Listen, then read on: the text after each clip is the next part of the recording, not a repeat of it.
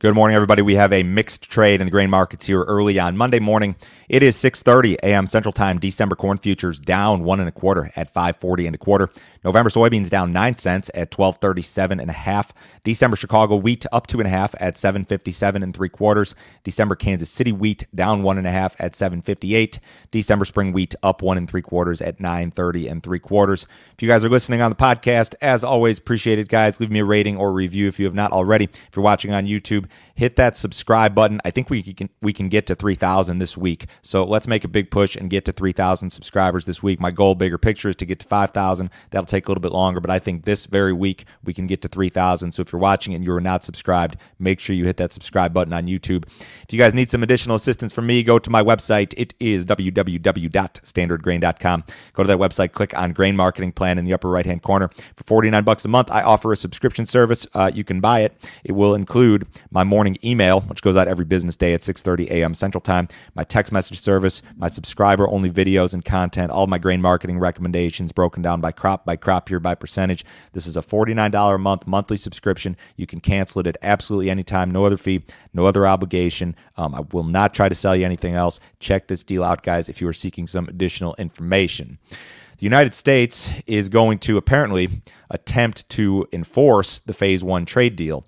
Katherine Tai, who is the U.S. trade rep, who was appointed, I believe, or took office back in March, is going to give a speech today, and there were some remarks from the speech released this morning. The U.S. plan kind of echoes Trump's plan in some ways, but it also assumes that China is not going to change the way that it does business in a lot of respects. Here's a quote.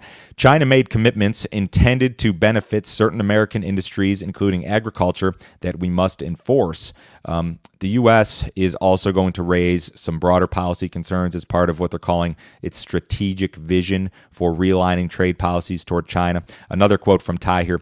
China made commitments intended to benefit certain American... Oh, I guess I already said that one. I had it twice. There are reports that Tai has not, and this is not in the speech, but reports that she has not ruled out the use of new tariffs, which is surprising to me a little bit, and that she has serious concerns about China's state-centered and non-market trade practices that were not addressed in the Phase 1 trade deal. There is one U.S. think tank or group, institute, whatever you want to call them. This is the Peterson Institute for International Economics. They estimate that China's only hit like 62% of their target as of the beginning of August. And this is a graphic that I have on my screen if you guys are watching. Actual purchases of U.S. products, $70.6 billion. They should be at $113 billion. So they're lagging drastically, and the U.S. apparently is going to attempt to enforce this. Now, I've had a lot of questions regarding this, and what is the progress of the trade deal? How do we know? Well, one of the serious flaws of the trade deal, as I talked about with my friend Ken Morrison on a previous podcast a while ago, is that the trade deal was benchmarked in dollars. It should have been benchmarked in bushels or metric tons or whatever. It makes the progress of the trade deal incredibly difficult to predict or whatever. So you're left with these private groups estimating what's actually been done. I'll be curious to see if she comes out with some sort of government number on what's actually been achieved. Katherine Tai is also going to say, apparently, that the U.S. will not pursue the Phase 2 portion of the deal, which dealt with state subsidies and structural issues. That's the part where they're kind of saying, yeah, China's not going to change or budge on some of this stuff. That full speech will probably be televised at 9 a.m. Central Time this morning. I'm not sure if this has much or anything to do with this sell-off in the soybean market. We've got the beans at some fresh multi-month lows here, but certainly noteworthy and newsworthy, and that full speech again at 9 o'clock. Rains hit a good chunk of the Corn Belt over the weekend. You had some decent coverage in the central and eastern Corn Belt, and then your western Corn Belt, northern plains were drier. But, Illinois, Missouri, Indiana, Ohio, Michigan, down into Tennessee, Kentucky, Arkansas. The Mid-South here caught some rains. Iowa pretty much dry over the weekend, just some scattered stuff. Nebraska was dry.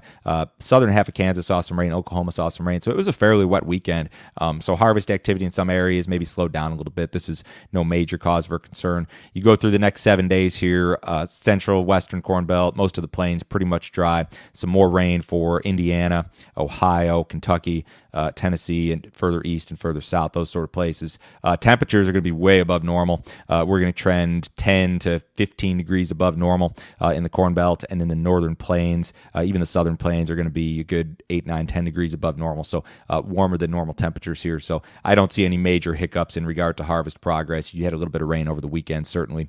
Fund traders continue to reduce their length in the soybean market. So funds were long 57,000 contracts, futures only, as of last Tuesday, according to CFTC. Now, private estimates indicate that funds were big net sellers of beans late in the week and that they were long only 26,000 contracts in net at Friday's close. If that number was realized, that would be the lightest net long in the soybean market for the funds since June of last year, if confirmed. So large money managers very much lightening up their position in the soybean market, whereas in the corn market, they are just sticking to their guns here with this big long position, estimated to be net long, 245,000 contracts at Friday's close. So a big kind of divergence there. Funds have been pretty aggressive sellers of soybeans, and the soybean market has acted poorly, whereas funds are sticking to their guns in the corn market, and the corn market is acting much, much better by comparison.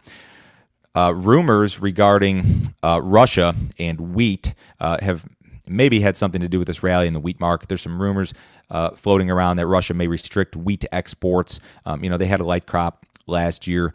Prices are surging, and now they're talking about the potential for lighter acreage this fall in regard to their winter wheat crop because they've had dry weather. So if they do impose some sort of restriction, that's certainly friendly to wheat, and it could be one of the driving factors of this market here recently, which has acted very, very well. They've had a floating tax on wheat in place since June, but they could institute some further measures, I suppose. Crude oil floating near multi-year highs today ahead of the OPEC meeting.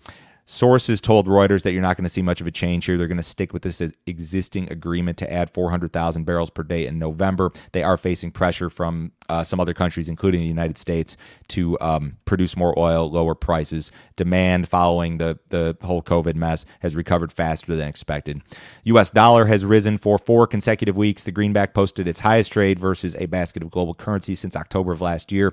Last week, you've got concerns regarding China. You've got firmer U.S. Treasury yields, and you've also got this expectation that the Fed will begin to hike rates next year. Those are all seen as being dollar-friendly.